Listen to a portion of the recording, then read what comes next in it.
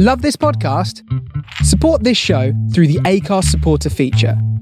It's up to you how much you give, and there's no regular commitment. Just hit the link in the show description to support now. On this episode of Big Boys Don't Cry, we discuss the film Chalet Girl. You don't have to have seen the film to enjoy the podcast, but if you do proceed without having seen the film, just be aware that this podcast contains plot spoilers. Enjoy.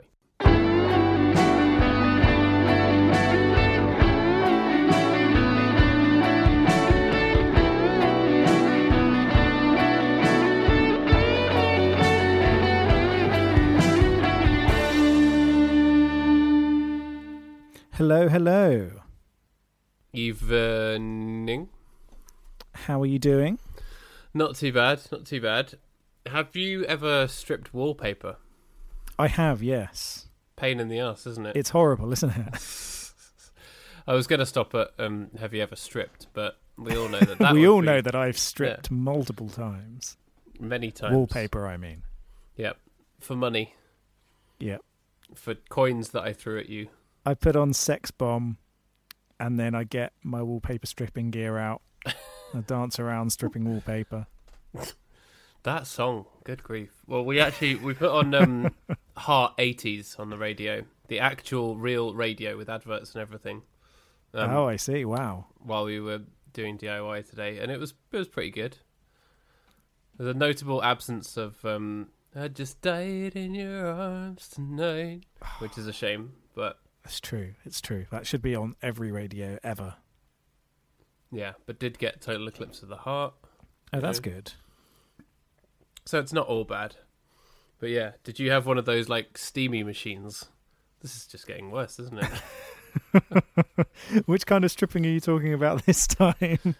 Whichever one your mind would care to indulge in. I don't think this is Big Boys Don't Cry After Dark just yet. Yeah, we're not quite at episode 69 yet, but it's coming up. Yeah, we had one of those steam things to help steam off the wallpaper. Thankfully, that the house we're in now didn't have any wallpaper whatsoever. It was just paint everywhere. But yeah, my family home did have wallpaper that we replaced, and yes, it was a faff. Yeah, I love the wallpaper stripping machine with it's like a steam pad connected to a tank of hot water. It definitely looks like a murder weapon. I know what you mean. It definitely does. You're right. Like if they made a new version of Cluedo, or maybe even like a 90s version of Cluedo, it could be in there, because the machine is actually from the 90s. We borrowed it from my father-in-law. Oh right, okay. Then yeah, it could be a Cluedo murder weapon, couldn't it? Yeah, DIY Cluedo. It could be. What else would be in the 90s edition of Cluedo? You've got a very large TV aerial. Yeah. Beaten to death by a VHS tape. Yep. A big stack of Smash Hits magazine falling on you. That's a good one. Beaten to death by a Britpop band or an assortment of Britpop bands. Yeah, a sort of Murder on the Orient Express, where the Britpop bands where they all just crowd around. Yeah, they're all just kicking you in a carriage whilst jingly guitar plays. Yeah, Brett Anderson's hanging back though. He's not part of it. He ain't got time for that shit. No. But maybe he was the real murderer after all, because he was the one that instigated it. Exactly. He just said something casually. Let the Blur boys do the rest. Yeah. Though Blur all look like murderers, definitely. Blur now, I mean, whereas Blur back in the day just looked like young boys wearing their parents' clothes, and they went straight from that to looking like murderers with nothing in between. I mean, it's true actually. Pretty much every sort of the fashion sense of the sort of early to mid 1990s in Britain, it did just look like you're a kid who got into your parents' wardrobe. Mm-hmm. That's all it was. It's quite impressive. Baggy jumpers. Yeah, baggy jumpers, baggy jeans. Weird stripes. Oh yeah, all the weird stripes. It's yeah. The Weird Stripes. Isn't that a two-piece band? the White Stripes. What a band. I sort of quite liked the first couple of albums, and then they felt like they sort of tailed off. But yeah, they the White Blood Cells is a really good little sort of bluesy garage rock album, and then that did very, very well. But then the album after that, Elephant, was the one that sort of propelled them to stardom overall. And then after that, they just started getting weirder and weirder, I suppose, because they released a couple of albums, I think, after that, and then they went their separate ways, and Jack White went off doing his assortment of other projects. yeah, the Raconteurs. Oh yes, the Raconteurs, who had that one really good song, and that was about it. Yeah, it had a riff, that song. I remember. Yes. Yeah, let's just reminisce about indie bands all night. Let's not talk about Chalet Girl. Welcome to IndieCast. Is that because you want to reminisce about good bad times, or is it just that you don't want to talk about Chalet Girl, Paddy? Well, if we talk about Chalet Girl, we'll inevitably have to talk about the Wombats, and I'd rather not. Not the cute animal that's kind of like a beaver, but a bit angrier, but still cute. The band. Yeah, the band, the Wombats. Terrible band name. Didn't they? Yeah, awful band name. Like, might as well be called the Flying Squirrels, or the Voles, or the Naked Beavers, Mole Rats. the Naked Mole Rats, yeah, or the Muskrats. But was it the Wombats that were taken under the wing of Paul McCartney? What? That sounds unbelievable, but also believable. Because they're from Liverpool, and I think they're from the Liverpool Performing Arts School. Right. Let's see. Yeah, right, you are. Okay. McCartney offers to produce the next Wombats album. That's 2008. 2007. The Wombats. We played a song about a whore to Sir Paul McCartney. Isn't that like that's in the NME? Isn't that the most kind of late 2000s NME headline ever, where it's sort of trying to be a bit edgy like Vice, but can't quite bring itself to be truly rude? I know what you mean, yeah. So they released an album this year. Oh, really? Wombats. Beautiful People Will Ruin Your Life, it's called. Can't argue with that sentence. Which is actually quite a good album name. Yeah. Yeah. Maybe they've grown up. Maybe they're all right. Let's have a look at. They've got some very good song titles on the new album. I'm just having a look through now. I have no idea about the quality of the music, but they have a song called "Lemon to a Knife Fight." Another called "Dip You in Honey." That sounds like a Def Leppard song. It does, doesn't it? Gonna dip you in honey. No, bow. Also, Black Flamingo and Cheetah Tongue. They're actually all of these songs sound like they could be an 80s hair metal song. Actually, yeah, they've definitely all got that feel to them. Maybe they've just become Def Leppard. Oh, that would be so good. Which would be fine. Def Wombat, but Wombat with 2 B's. Wombabat. Wombabat. Yeah, maybe I will. I don't remember liking them very much. Did they not play in a venue in the town where we went to university while we were at university? I think they played around all over the place, didn't they? But they did that "Let's Dance to Joy Division" song, which I really disliked, but everybody else seemed to adore. That is a silly song. Yes. A silly and cheap song. I did not appreciate it. It sits in the same category as that "I Wish I Was a Punk Rocker with Flowers in My Hair" song, where it's a callback to old music that makes young people feel like they have more knowledge of music than they really do, and makes old people feel young again by noticing a reference to a modern band. I think I'm surprised that never got taken to its logical conclusion, and that maybe we should be the people to do it. And we should release a song called "Let's Dance to Gregorian Chant." And it could be like a peppy pop song, and then in the middle it just stops and it has this like Gregorian chant breakdown. That a dubstep Gregorian chant breakdown. Yep. That's what it needs. That's the formula for a hit. Let's dance to Gregorian chants and dance some more. All I want to do.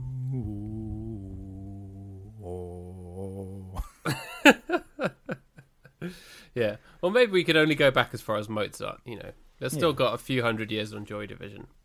Yeah, come on, let's do it. Yep. Let's dance to Mozart.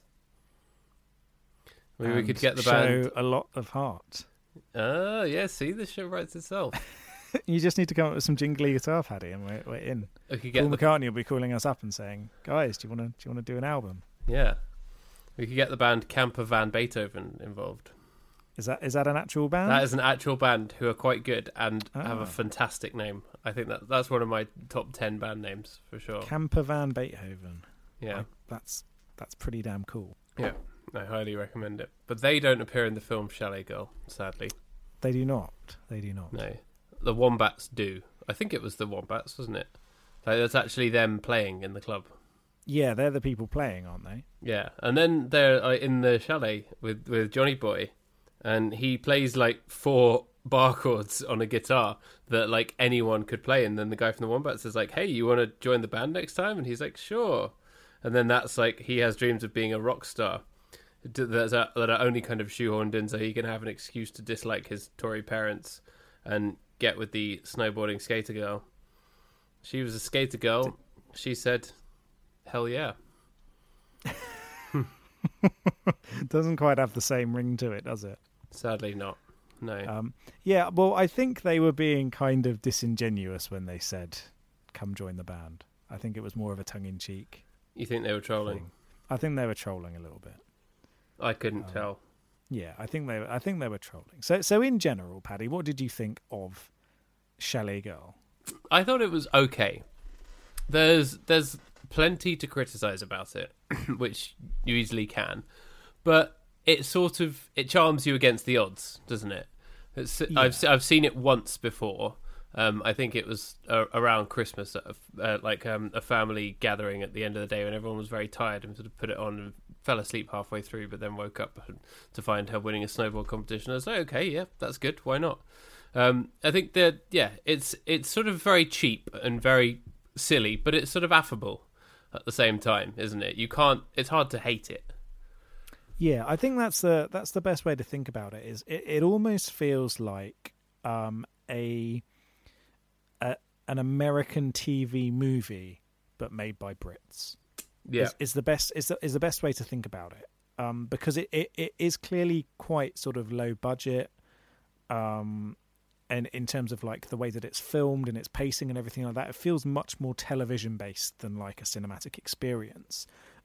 Kind of like a cheap version of Bend It Like Beckham, and it has that same kind of focus on sport, and the finale being more about the sport than the romance, in spite of it being framed more as a sort of a character driven piece. Yeah, the tone of it is actually not dissimilar to Wills and Kate the movie, is it? No, that's true. Yeah. And the number of the sort of scenes actually sort of in my memory have blended together. So there's a bit in Wills and Kate the movie where I think they're on a ski holiday or in some kind of chalet, and he does a weird karaoke thing to her in front of all their friends, and it's really embarrassing and strange and awful.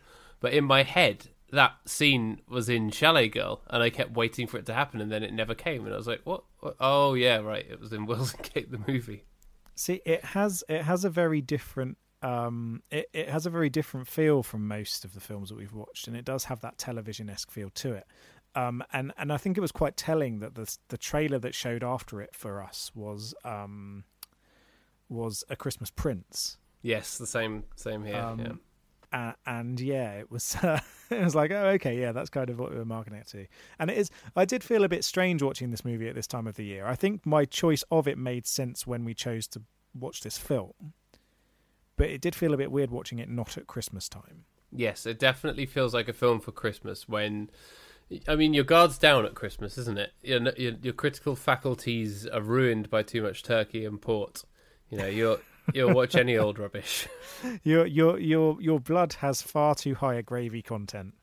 Your arteries are filled with pigs in blanket, and you're there just on the sofa, like struggling to open a Terry's chocolate orange as Chalet Girl comes on. And that's where this film would be in its element. Yeah, you're right. Watching it in the summer was quite odd, although I'm glad that the temperature has dropped. Yeah, I did appreciate watching it on a kind of miserable-ish day. So I do want to like to think that your choice of this film contributed to that. Yes, yeah, I think so. Because, I mean, I chose this movie because it's so snowy that I was hoping that it was going to help Paddy and I cool down a bit, just through osmosis of seeing all the snow on screen, and then being able to deal with the terrible heat that's been everywhere in this country. But in fact, by watching this movie, we actually brought down the rain, which is, healing up people's gardens across the country. So you can thank us for this, Britain. Yeah, you're welcome. Yeah. Thank us. Send in some thank you notes. Yeah, please donate to my GoFundMe. Check out my SoundCloud. Check out our SoundClouds, which we do actually have. Yeah. No, I mean our rap SoundClouds. Our rap SoundClouds, yeah. We've got some fierce mixtapes out there for you. Yeah. Chalet Beats. So in terms of Chalet Girl, it's kind of a strange film because there's quite a lot of recognizable faces in here. And obviously you've got Felicity Jones, who's now a superstar. And it didn't happen very soon after this movie. So this movie is 2011, even though it feels much older. Yeah, it feels like a lifetime ago because it's still pre-Netflix and stuff, isn't it? At this point, at least in the UK market, Netflix was a DVD-only service. Am I right? Yes, you're right. It was. You send off for DVDs, and then they send you the DVDs, and then you send them back. Yeah. Or in the UK, we had Love Film. Yes, yeah, we had Love Film as well, which went the way of the Dodo. Yeah. Yeah. Did the Dodo get bought by Amazon and stripped of its assets? That's exactly what happened to the Dodo. Oh. Or rather, Love Film had its natural habitat disrupted by external animals like pigs and human interference that then just disrupted its mating habits, eventually leading to its downfall. Are you calling Jeff Bezos a pig? Well, yeah. Not because of this, but because his company has terrible business practices. He is definitely a pig. And he should give more money to people than he needs because he has a ridiculous amount of cash that he doesn't deserve. Yeah. To his workers and to all people, really, to be honest. He should even give some money to Elon Musk. Yeah. Bezos is sitting here quietly on his money that he's made off the backs of workers who work in some of the worst conditions in the modern world. And is just quietly there earning loads and loads of money. And our pal Elon is out there saying stupid stuff and deflecting all of the blame for bad billionaires across the world. So, Elon Musk is kind of a hero. Yeah. Yeah, if Bezos was the one on incoherently shitposting on Twitter and calling people paedophiles, he'd be the one taking all the heat from the billionaires. But yeah, Musk's out there, dude. He's the shield. He's the human shield for all of them. Yeah. He's the hero that billionaires need, but not the one they deserve. Yeah. You get the hero you deserve. We accept the hero that we think we deserve. Yes, and yeah, so lots of people kind of give Amazon a free ride, in spite of the fact that particularly their warehouses in Wales have been criticised by people who care about workers' rights for the unbelievably poor conditions that people are in. But hey, people get their books a bit quicker, so it's fine, and it's a bit cheaper. So who cares if it's destroying the lives of people who are in desperate need of work? Yeah, who cares if their workers are living in tents, Yeah. Amazon's not a nice company, people. It is not. Think about that the next time you consider, buying something there rather than going down the shops and getting it for a quid more. You should, if you're going to watch Chalet Girl, you should go down your local Apollo Video and rent it from there. Go down to your local Blockbuster. Did you have an Apollo Video when you were growing up? No, we had a Blockbuster in Crawley. Yes, I think I have been in the Blockbuster in Crawley, which is now a Lidl, I believe. Oh, that's the way of things, isn't it? Everything is a Lidl. Yeah, Apollo Video really was very, very good. There was one in Chessington that was huge. It felt like it had everything, even though obviously it was, by today's standards of everything on demand, it was a very limited selection, but it had so much stuff that I knew even if we went there every week, we'd never get through it. And even that, the scale of that really stuck with me. And I think now, people growing up are just so used to knowing that they'll never be able to get through all the content that's out there. But to us as kids, I think it felt like there was, like, content was finite, you know? Yeah, I know what you mean, and it's a bit strange that we're that rare generation that saw both the old way of seeing films and the new way, because a lot of kids growing up will never have any idea about how a Blockbuster operated, and how that kids kind these of rental days, service. But at the same time, they don't know they're born. Back in my day, we had to go to an actual building and then pick out from a limited selections of films. And then we had to pay for that film for 2 days, and we had to rewind it when we finished it. Imagine that, having to rewind the film. And we were happy. Or you got one back. You got one out of Blockbuster, and the previous person hadn't rewound it. So it was on the credits, and then you had to rewind it and like look away so you didn't see what was happening in the film. It's bloody disgraceful, is what it was. But if you tipped the Blockbuster man a halfpenny, he'd do it for you.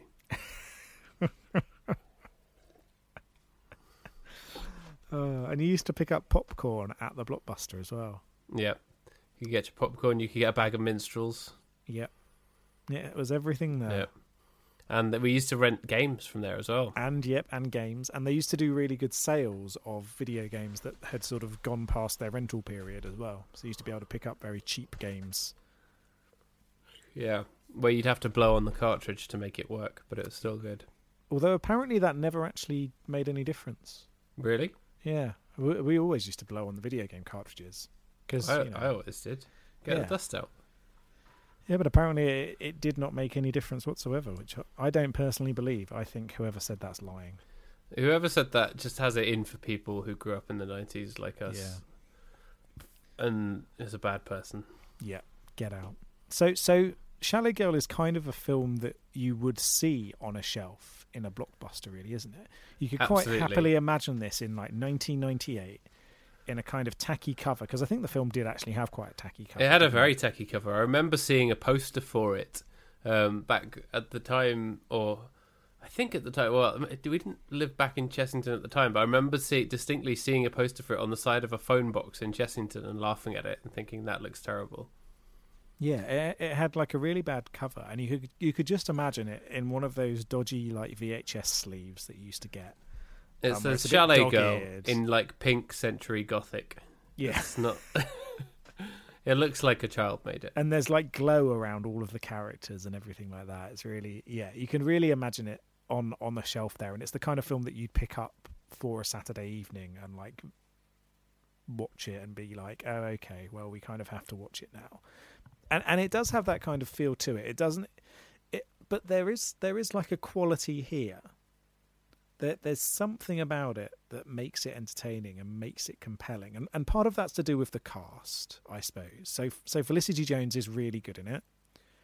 She's clearly the standout of this film, and she's got a lot of charisma behind her character and puts quite a lot into what's not a particularly strong story. Yeah, she's charming. But you're sort of compelled along by her character in the film. But then you've also got people like Bill Bailey. You've got Brooke Shields. You've got Bill Nighy. All the Bills. All of the Bills. Who all sort of like add this little bit of extra charm and pizzazz. You've got these people that either are very successful. Bill Paxton, Bill Pullman, Bob the Builder. He couldn't fix this one. He could not.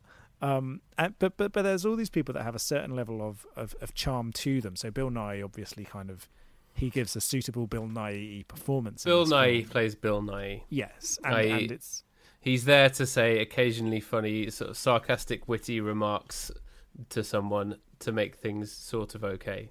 Yes. It's a shame that it didn't end with him saying, "Let's get pissed and watch porn." But you can't have everything. That would have been a very awkward thing to say too. And also, I'm not sure who he would be saying it to, because I think he was on his own at the end of the movie watching it on television. Oh, yeah. So he's just saying to himself, let's get pissed and watch porn. might not be the kind of method they were going for with this movie. Strangely not. No, but yeah, he does the same thing he does in every film, but it's acceptable because it's that kind of film, isn't it? You're not going into expecting any of the people to be doing anything wild, are you? No, and he's suitably Bill Nighy, and does Bill Nighy, and he Nicolas Cage, Bill Nighy, it works fine, and because this isn't a movie that you really need to pay attention to. So the plot is she works in a fast food place. She used to be a very, very successful skateboarder, but a family tragedy caused her to sort of lose faith in that side of things. But she sees the opportunity to go and work at a chalet and make mega dollar, and takes it. And it's got this kind of, she's from a poor background and everyone else is posh kind of thing going on. This kind of fish out of water vibe. And it's sort of, there's very little here that kind of feels out of place, and there's very little here that you won't be expecting, if you know what I mean. No. You know, even though you're quite enjoying the early few scenes where it is genuinely skewering and having an enjoyable pop at the British class system, that ultimately she's going to fall for a sexy Tory. Yeah, and that's what she does. Yeah. She falls for young Elon Musk. He's definitely a young Elon. No, actually, he's got that kind of face where he looks like a period drama wanker. Yeah. And I don't know about you, but ever since I don't think it's suitable to say too much, but since the allegations came out against Ed Westwick, I can't really watch this film in the same way. No, although I believe that very, very recently the charges were dropped or it was thrown out of court or whatever. Yes, yeah. But yes, I did find that difficult to reconcile, obviously. But I never thought much of him as an actor anyway, so it's not difficult for me. His performance in this is very wooden, and I don't think I've seen him in anything else, although I recognised his face. He's best known for Gossip Girl. Yes. And apart from that, I don't really know what else I've seen in him. I feel like that's a show I've seen when I've been flipping channels and I've been like, oh, wow, that's Gossip Girl. Okay, wow, moving on. And yeah, even when I saw it earlier, I always kind of wished that that Felicity Jones's character Kim ended up with the Finnish snowboarder Mickey. He's clearly way more fun. Who is a really fun character. He ends up with posh Tamsin Edgerton, who is suitably posh and very nice, and gives a good performance. Yes, and she has a very nice character arc in this film, and there's not really a lot of character development for anybody apart from Kim, who overcomes her sort of grief and her fear based around the grief to go on to win the tournament. Spoiler alert. And to get the hot Tory. But apart from that, it is really Georgie, who's played by Tamsin Edgerton, who sort of goes somewhere else. So she goes from wanting to being very sort of class-based in her beliefs to then falling for and ending up with Mickey the snowboarder. Yeah, who's the sort of kooky Finnish guy. And yeah, that's actually a more interesting character arc, although it feels perfunctory. It feels like they're doing it just so that everyone can couple up, like an episode of Love Island. But, it's still more interesting that she would do that and change in that way, because that shows you that not everyone is interested in the Tory boy. It could easily have been that, like, oh, she's just jealous, she didn't get the guy, okay, well, whatever. Yeah.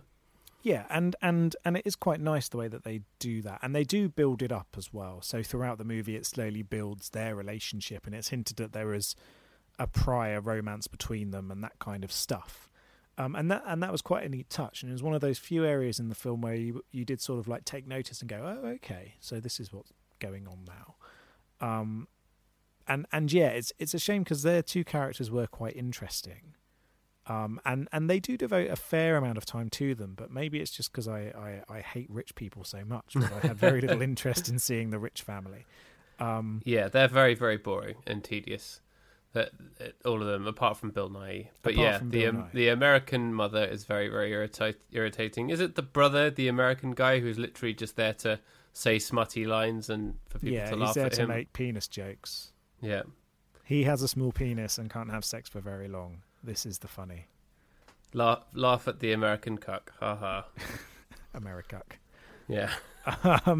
Yeah, it's not particularly interesting. I quite like Brooke Shields' character. I know you said she's irritating, and she's there as she's the main barrier, but also used to be an air stewardess. It's pointed out.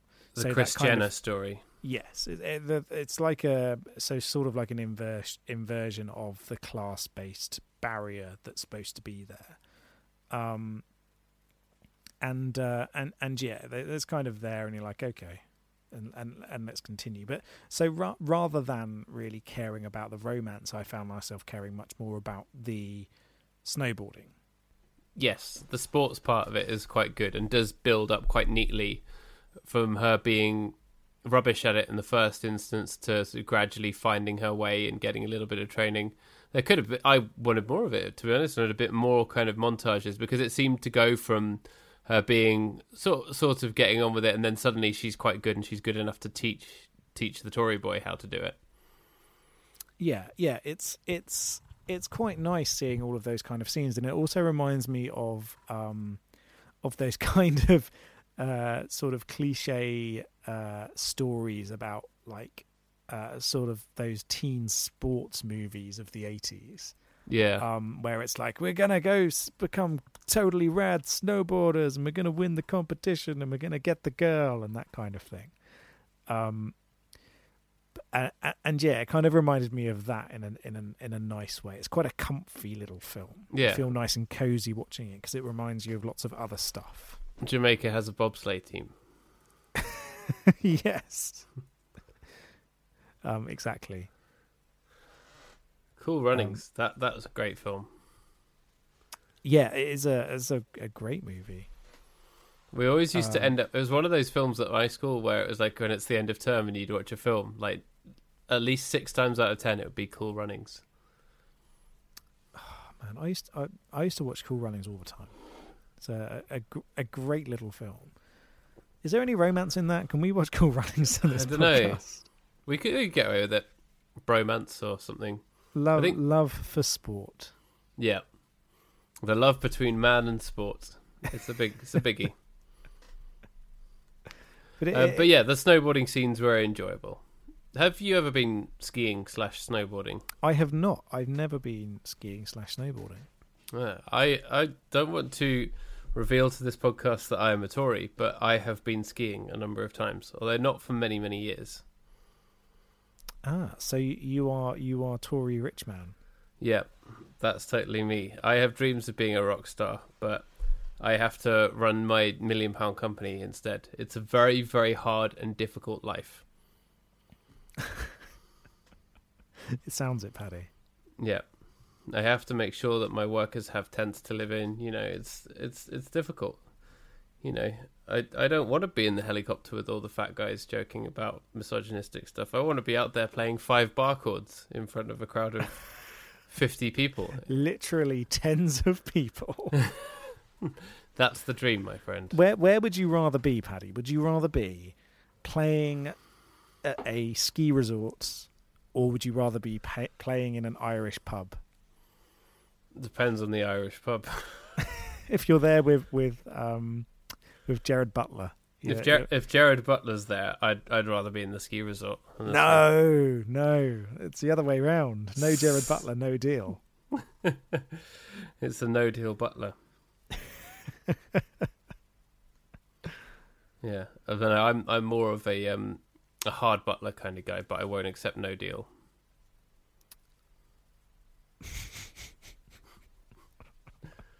Can we have a Brexit on Jared Butler? Yeah, definitely. What you mean? A very, very close vote that divides the country? Yeah, as if his very offensive Irish accent didn't do that already. I think you are over analysing how impactful Gerard Butler's accent was to the general population. It was all that anyone could talk about in the news cycle for weeks. David Cameron was there saying that, if you want a strong and stable government, you need to vote to keep Gerard Butler's Irish accent. David Davis was there, but he hadn't done the reading. No, he was talking about 10 Things I Hate About You instead. Yeah, he was well behind the times. He was like, this film that they're talking about is disgraceful. All of these men wearing capes, kicking people down holes and screaming about Sparta. Yeah. Children are going to be affected by this. Won't somebody please think of the children? Oh, dear. Yeah. Well, anyway, I have been skiing. And I've never snowboarded, but always thought it looked like quite good fun. And skiing is actually incredibly good fun and very, very good. And there's definitely there's a classist perception of it as being a sort of more upper middle class thing. But you can do it relatively cheaply if you do it right. Some places in Europe are quite cheap, and it's really, really good fun. I'd highly recommend it to anyone. Oh, cool! I will have to check it out. And this film gets it pretty much. It's pretty accurate. Most of the people, I think, trained well to do their scenes where they did do them. Obviously, there were stunt doubles for some of the craziest stuff, but yeah, most people seem to do all right at it, and it gets the skiing and the chalet life quite well. Although, I having been to the odd chalet here and there, that you very, very rarely get a chalet with a staff of 2 for that lower number of guests. But they're very, very rich. So there you go. Yeah, I think the idea is that they are just the richest people in the world, aren't they? Yeah, of course, because they might as well have just made him a prince. Why didn't they just make him a prince? If it was a Netflix original film now, if it was made like 5 to 6 years later, it would have been a Netflix original film and he would have been a prince. It should have been called Chalet Prince. Chalet Prince, yeah. Chalet Le Prince. But no, it definitely has the vibe of a Netflix original film, doesn't it? And definitely would have been one. Instead of having to have a cinematic release where I gather that it didn't do brilliantly at the box office, whereas the return on it being a Netflix original film might have been a better business model. So I'm glad that exists now. And this is a good example of the kind of films that presaged, films like A Christmas Prince. Yeah, I think this movie, it did very poorly when it first came out. I think it only made back about half of its budget. But it's gone on to become something of a cult classic. And I know quite a lot of people that have seen this movie and that kind of enjoy it.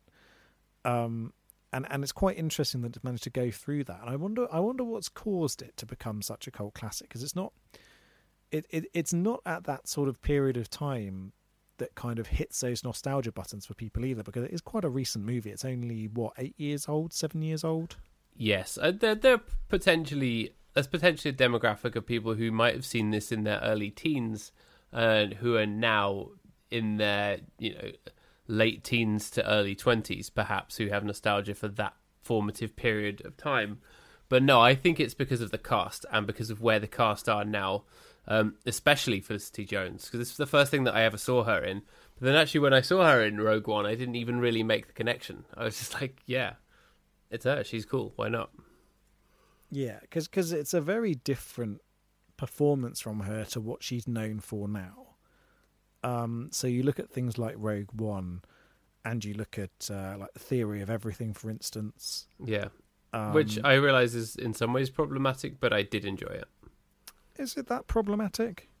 I don't know. I think people seem to have a problem with a non-disabled person playing a disabled person on screen, but I don't necessarily if they can do it well, and it was done well. I think the fact that it shows him going through it from pre-diagnosis as well. I think it was required. Yeah. And I think he did it very well, and I think they did it in a very careful manner. Yeah.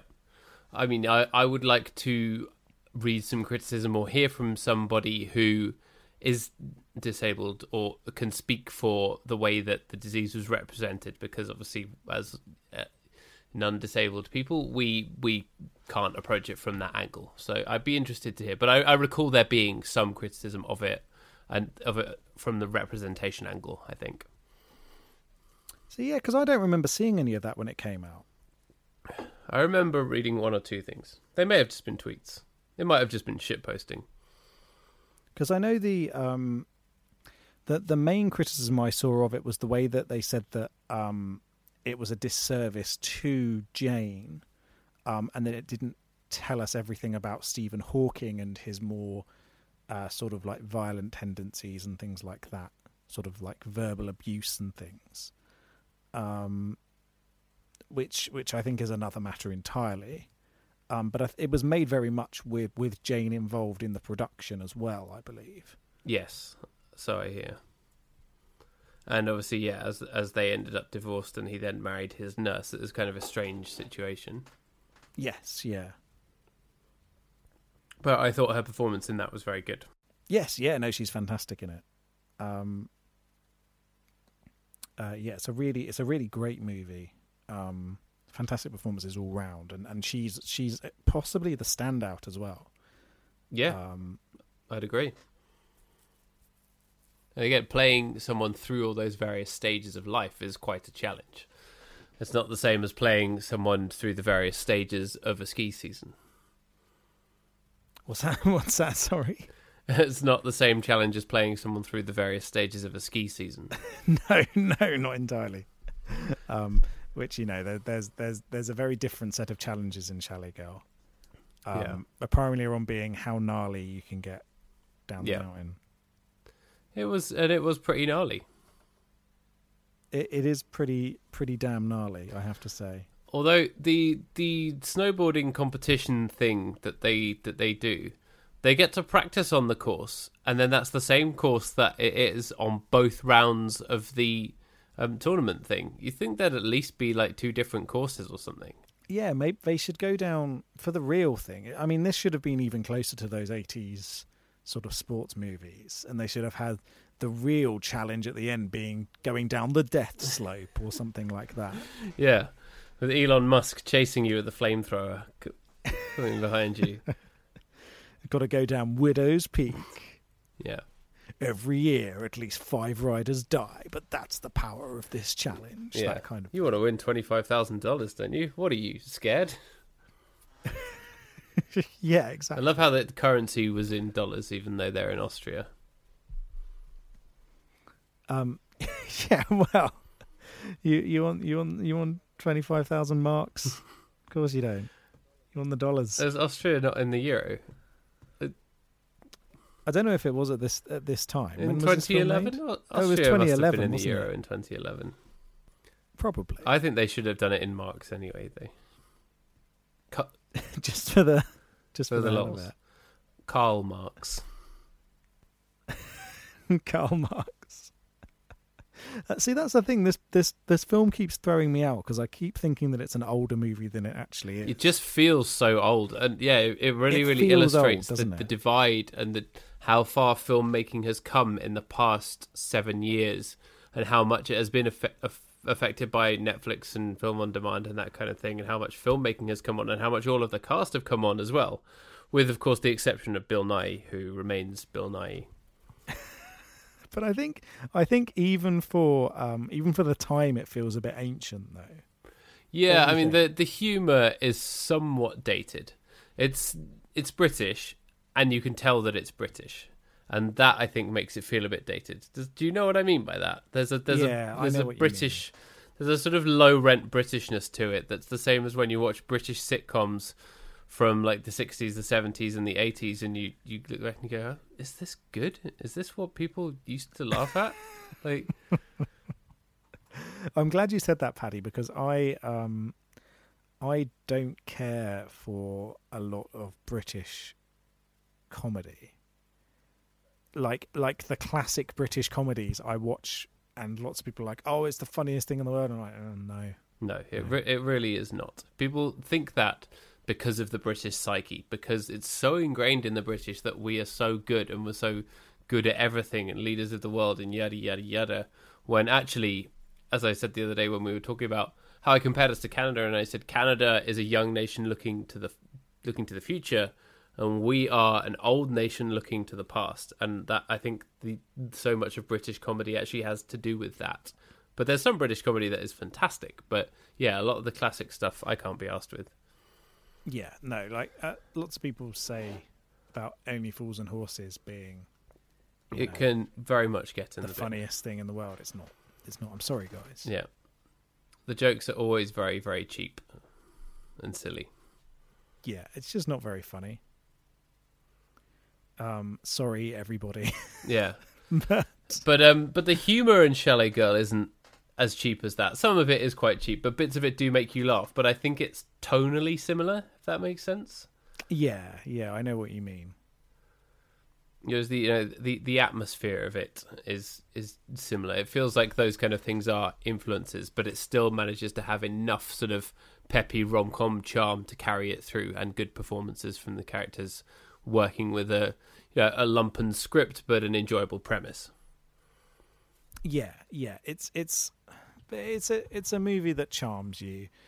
It's a film that feels nice to watch. That it's got competent performances from most of the cast, and you're rooting for them. I think is the main thing. And so often they know how to give you something to root for. We'll give them that. And so often in these kind of movies, they kind of forget to do that, and they forget to make you root for the main characters. But here they really do, and you really, she's a very likable person, Kim. I said that last week about 4 Weddings and a Funeral, didn't I? I said there's no point at which we're given a reason to root for Hugh Grant's character. Yes, yeah, and this is the opposite, where you're given all the reasons. She's both funny and likable. She's got the tragic past thing that isn't overdone. Yes, yeah, it's not overbearing in the slightest, the way that they treat it, and in fact, you don't really know about it having an impact until about 2/3 of the way through the movie. Yeah, although of course we know that Bill Bailey's eating beans on toast all the time, so there's that tragic angle as well. It's true. Do you think his character voted for Brexit? No. Yeah, he did not vote for Brexit. He did use the 2 World Wars and 1 World Cup line. He did, but I feel as though some of that was done ironically.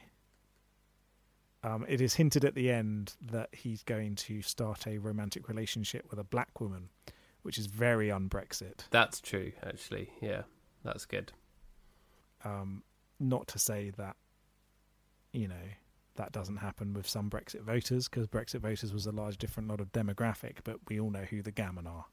Yeah, he's not a gammon. I just wondered if he was on the gammon line because he said to... Is that the new addition to the underground, Paddy? Yeah, the gammon line. The gammon line. Yeah.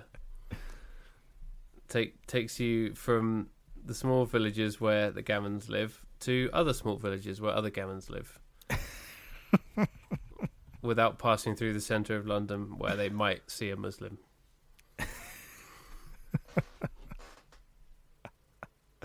Oh dear. But yeah, Bill Bailey's performance, as you say, is competent. It's Bill Bailey doing Bill Bailey. Yeah, he's being Bill Bailey. He's not being the wacky side of Bill Bailey. No, he should have done it. He should have done a bit more, to be honest. It should have been like Black Books. Yes, yeah. He should have been a little bit. He's a bit sad. He's a bit down in the dumps.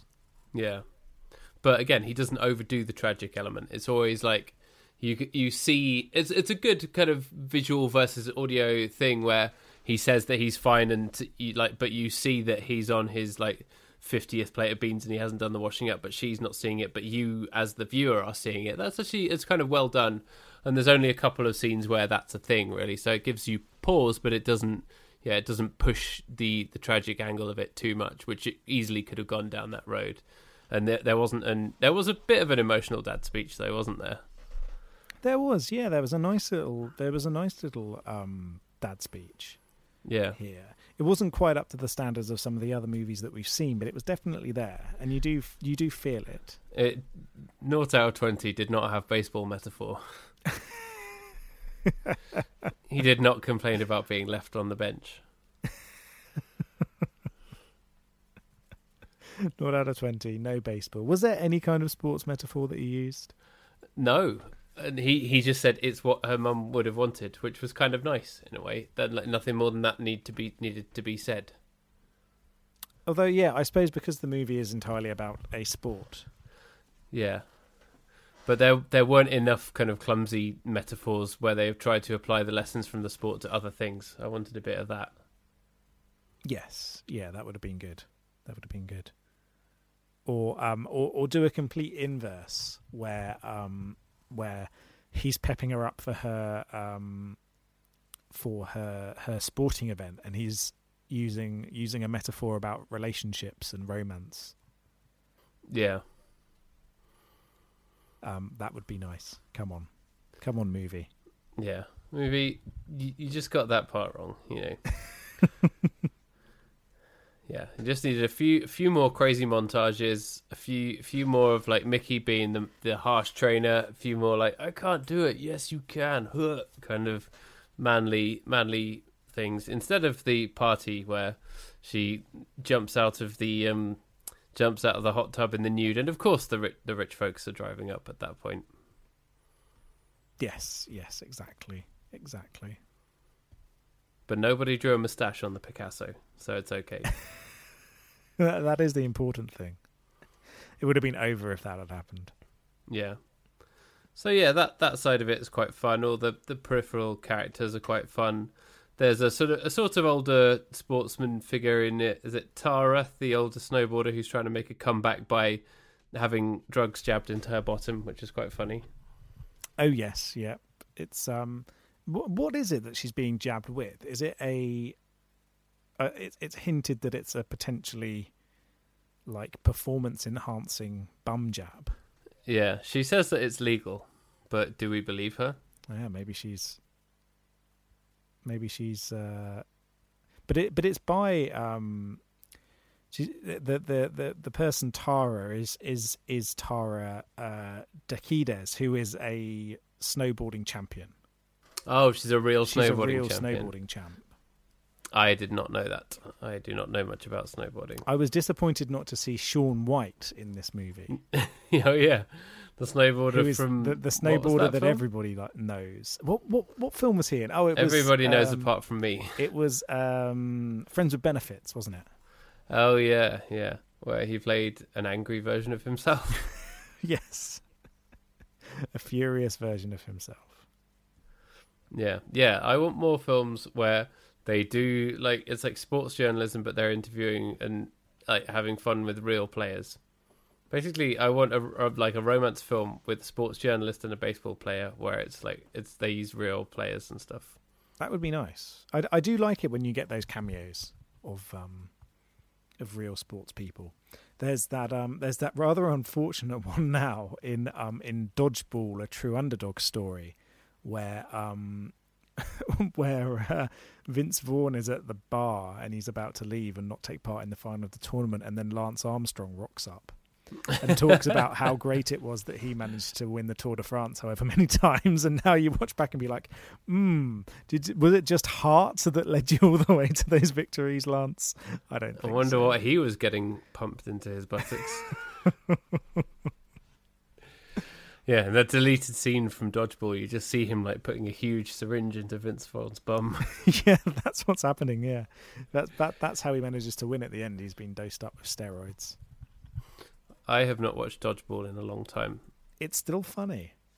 Yeah? Yeah, it's got that same thing as Anchorman, where it's maintained its comedy. Yeah. It's him and Ben Stiller, isn't it? Yes, yeah. Again, I feel like Ben Stiller's misunderstood. I feel like he's done a lot of quite good stuff, and people only remember the silly stuff. Well, one of my favourite things that Ben Stiller's been involved in is The Cable Guy, the Jim Carrey movie that everybody seems to hate. Which I really like, and it was directed by Ben Stiller, and he's got this kind of cameo in the movie. There's this ongoing discussion on televisions about someone who, I think he murdered his brother or something like that, and it's the court case that's on TV. And it's a really it's a very dark comedy about this obsessive cable installer played by Jim Carrey, who starts up a friendship with Matthew Broderick having paid for illegal cable. And it's a really funny, dark movie about the relationship between people and television. And it's got some great scenes in it, but it tanked very badly in the end. And is kind of seen as this black mark on the career of Jim Carrey. Although I don't think it lost money. I think it made back everything in the end. I feel like that has come around and people are willing to give it the time of day again now. I think, again, it's become a bit of a cult film. Yes, yeah, for sure. But at the time, it was very disliked by people. Yeah. Yeah, people wanted more silly Ace Ventura nonsense, didn't they? They did, yes. And they did not get that at all. Yeah. How did we get onto Jim Carrey? Oh, Dodgeball, Lance Armstrong. Yeah, there's a thread there. Do you have anything else to say about Chalet Girl?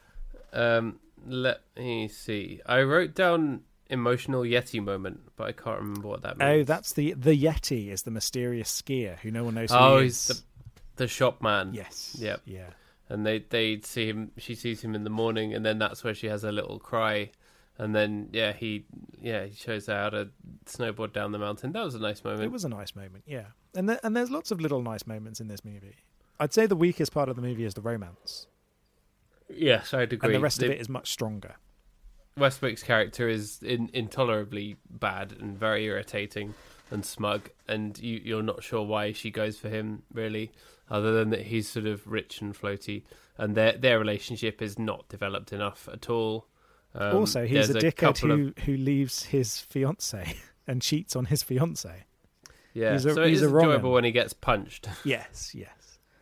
He's a wrong-un. Similar to 4 Weddings and a Funeral as well. Hugh Grant got punched in that as well for doing a jilting. Yes. So at least these films always do seem to have a sense of justice about the jilt, don't they? Yeah, although less so with Andie MacDowell's character in 4 Weddings and a Funeral, who kind of just... she cheats on her fiancé and then they split up and they don't really show any ramifications for that whatsoever. Everything works out for her and Hugh Grant, though. So everything's fine. That's the Tory way. That's fine for me. So it doesn't matter if it affects anyone else. It doesn't matter for anybody else. Yeah. But yes, the relationships in this movie aren't great. It's all about the winning the snowboarding.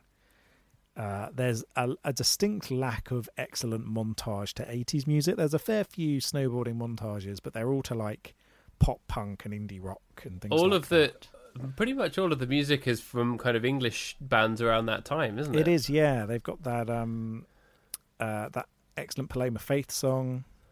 There's a lot of I don't like that song. You don't like that song? No, something about it grates on me. I don't like Paloma Faith. How something bloody about her dare music. you? Not as a person, she seems like a nice person, but her music seems very. It just grates on me. It seems very sort of self-conscious. I like it. I think not a fan. Her stuff is good. She's a good one in my books. Yeah, but then it also seems to have a lot of scouting for girls, and in a way, I feel like this film perhaps is the movie equivalent of Scouting for Girls, isn't it?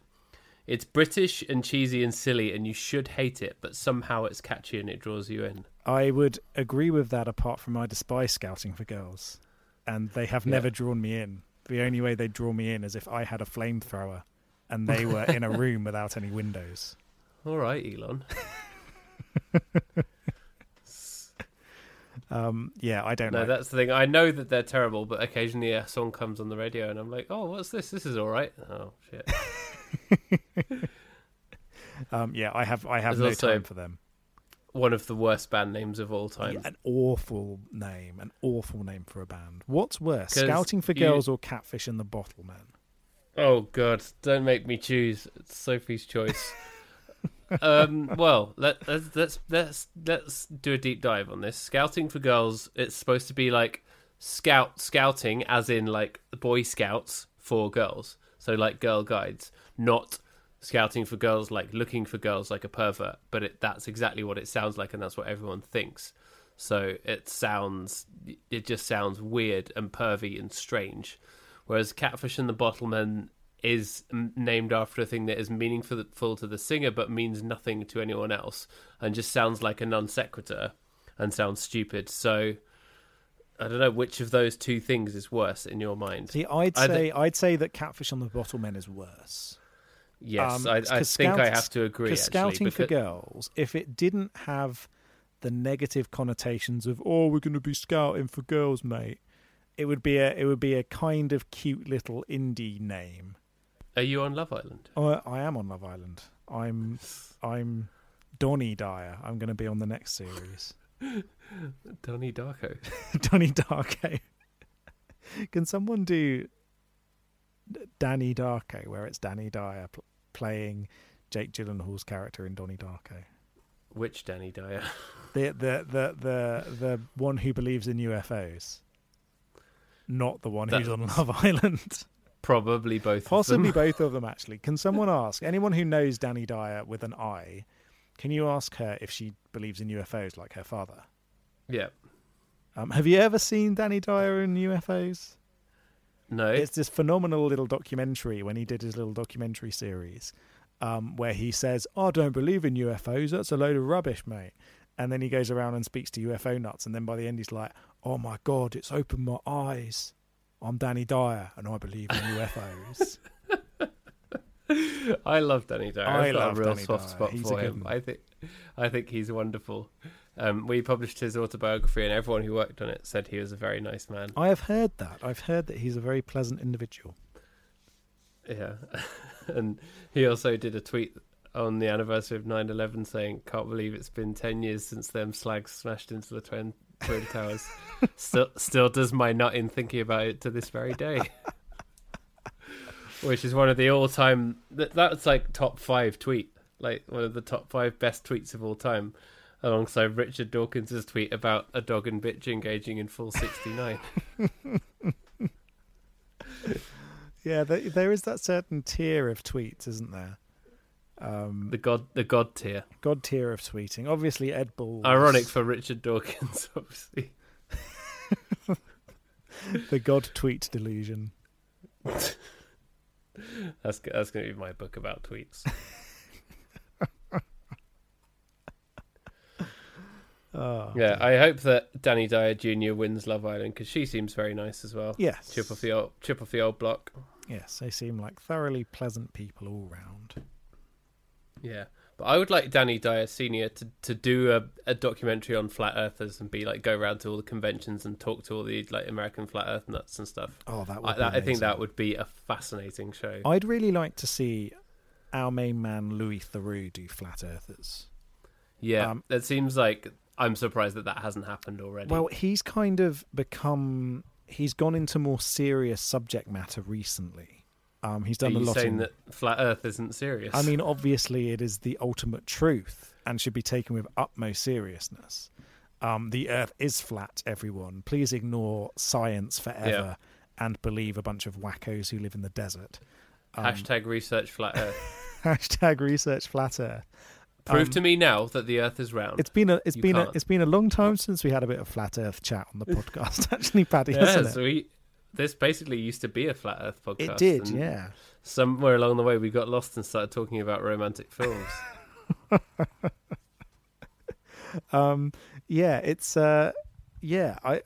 Theroux, he does a lot of stuff in like prisons and things like that, and to do with drug reform. He's gone a bit down the more serious route, whereas obviously when he was doing Weird Weekends and things like that, flat earthers would have been absolutely down his street. Yeah. Down his flat street. All streets are flat.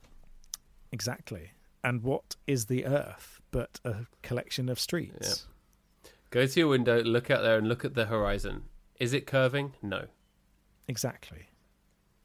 Prove to us that the Earth is round. Dear listeners, please prove to us that the Earth is round. You can't do it. Earth is flat. That's proof. Yeah. Danny Dyer should have been in Chalet Girl. I don't know where, but he should have been the dad, actually, shouldn't he? Oh, never mind, actually, never mind Bill Bailey. I mean, I and his do competent love performance. the bales of hay. But yeah, Danny Dyer would have been great as the dad. Oh, missed opportunity right there. Yeah, he should do more films. He should do a bunch of films like this. He should, yeah. He's done a lot of silly action horror movies and like horror comedies.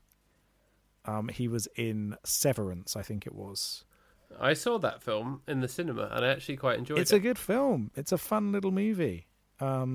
It's for people who haven't seen it, it's about a sort of away trip, like a team building exercise in the middle of the mountains.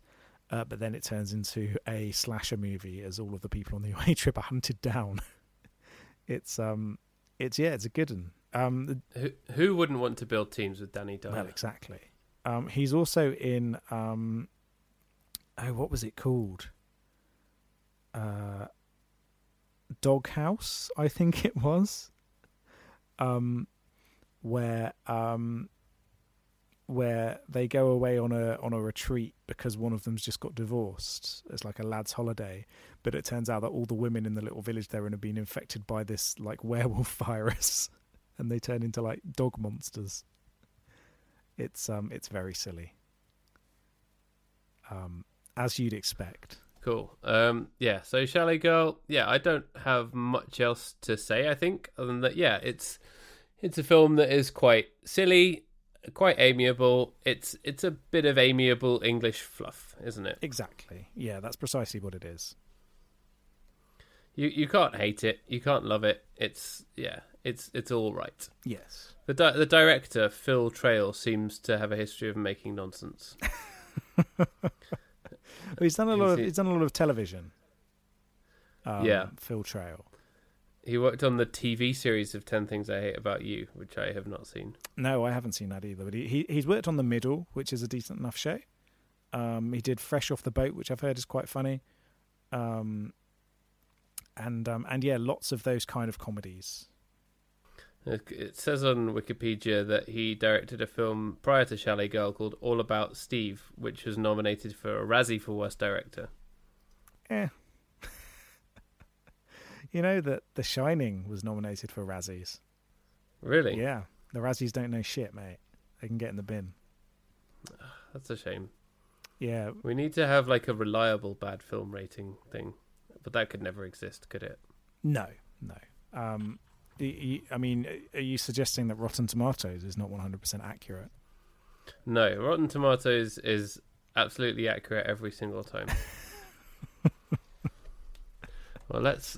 I'm just as a litmus test. I'm just going to check what the Bridges of Madison County got on Rotten Tomatoes. Let's see. Bridges of Madison County, 1995. Tomato certified fresh, 89%. Oh yeah. See, because the thing that annoys me about Rotten Tomatoes is that people see certified fresh and they see whatever that percentage is, but that's not the percentage overall of the score of the film. That's whether it was seen as a 5 out of 10 or a 4 out of 10, or a 6 out of 10 or a 4 out of 10, that kind of thing. That's just a tally of how many positives that reviews there are versus how many negative reviews. Yeah. And then then you got the audience score, which is 87% liked it. Average rating 3.6 out of 5. Yeah. Again, the public are idiots. Critics' consensus. Sentimental, slow, schmaltzy, and very satisfying. The Bridges of Madison County finds Clint Eastwood adapting a bestseller with heft, wit, and grace. Correct. Heft is one of the worst words in the English language, don't you think? It's not a good word, is it? It's not, no. How was your day? Hefty. See, I don't mind hefty. Hefty's fine. Yeah. But if you read it in a book, you're always like, what? He said his words with heft. What? It's like get out. Yeah. Just get in the bin. People who use the word heft, you're the worst. I bet you voted for Brexit, people who say the word heft. Heft off. Get out. So how are we going to score score this movie? Let's see. How many times do you need to go down the practice slope before you can attempt the slope of death in the tournament Widow's Peak competition? The Widow's Peak tournament. Widow's Peak Roxy competition, sponsored by Roxy. Did you know it was sponsored by Roxy? Roxy must have paid for like half of this film because everything they were wearing was Roxy. I will give it a 12 out of 20. 2 of those points are the fact that it had the T4 presenters at the beginning. Yep. Fair play. Makita, what's her face, and the guy with the weirdly small crop. Did you watch it on Netflix, or it had like a really strange small crop on that bit? Yes, yeah, and I think that's probably to do with the different resolutions that were being used in television at the time. So I think all of the standard television was in 4:3, whereas obviously movies are your standard widescreen. And it's only recently that all television has moved towards the widescreen format. And so that's, I think, why. But they could have just had it at least fill on the height and then have black bars on the sides or whatever. But it was like really weirdly tiny in the middle of the screen. Yes, it's very odd, isn't it? It's a bit of a strange one. While the T4 presenters told the plot to each other. Yes, the T4 were on exposition duty at the beginning of this movie. Yeah. But fair play, it was nice to see them. It was a little bit of nice reminiscing about. And it was nicely bookended when they appeared at the end she appeared at the end of the film on T4 as well. Yes, yeah. But yeah, so 12 out of 20 for me. It's a nice little movie. Felicity Jones is great. And, it's a nice little cozy film. Yeah, I am going to give it a 12 as well. There we go. Oh, consensus. We're on the same page. It's been a long time since we've had absolute consensus. It has, actually, yeah. Well, I wonder when the last time was. I'll look it up. But before I do, I just wanted to share with you a negative review of The Bridges of Madison County from Christopher Null at filmcritic.com. It sounds like he just didn't have his surname in the field. He didn't put it in, so it just said Null. The review is, utter pap, redeemed only by the professionalism of its stars in substandard material. I don't like you, Christopher Null. You can get in the bin. I like you. Get out of the bin. Is that what you say to someone who's good now? Get out of the bin. Yeah. Get out of the bin. Right, I've got to sort these by... Baywatch is still the lowest score. I don't think we're ever going to beat it. Average score 3.5. That really is quite terrible. That's never going to get hard. Nothing's going to beat that for the bottom spot, surely. No. It's got to be the lowest of all time for us. We really... I think, for me, P.S. I Love You almost got there. But, yeah. Okay. I ain't hearing that nonsense. There's no comparison between Baywatch and P.S. I Love You. Yeah. Although, the last time we had a consensus actually wasn't that long ago, which was Set It Up, episode 61. We both gave it a 14. There we go. See, these kind of films were more we tend to align on, don't we? Life Partners, we both gave 16. God's Own Country, we both gave 17. Yeah, there are a few consensi in there. Excellent. Is that the right word? Consensi? Consensi. Consensi. We'll go with it. Yeah. No, what we really need a terrible film that's going to really divide us.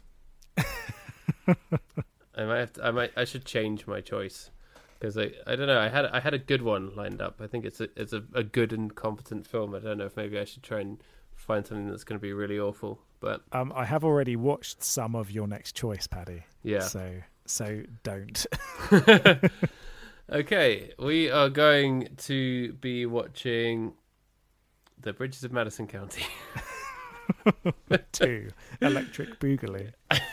Yeah, Clint Eastwood crying in the rain. Two Clint, 2 crying. The Bridges of Madison County, Vermont Drift. Yeah. No, we're going to be watching Sleepless in Seattle. Yes, very good. Indeed. It's been a while since we've done a Nora Ephron. Been a while since we've done this kind of film. Yeah, I like it. I've seen it a few times, but it's always worth revisiting. I won't say too much more, obviously, but yeah, that's a nice one, I think. Yes, it's going to be nice. Cool. Do you have anything else you want to talk about? No, there wasn't really much interesting trivia for Chalet Girl, so I think we give it covered a skip. But did you know that snowboarding's really cool? Yeah. Snowboarding is incredibly cool. That's my trivia. Yeah. It's really cool. It's really nice to see. It's like it's one of the coolest things anybody can do. Oh, no, actually, the coolest person in the world would be Prince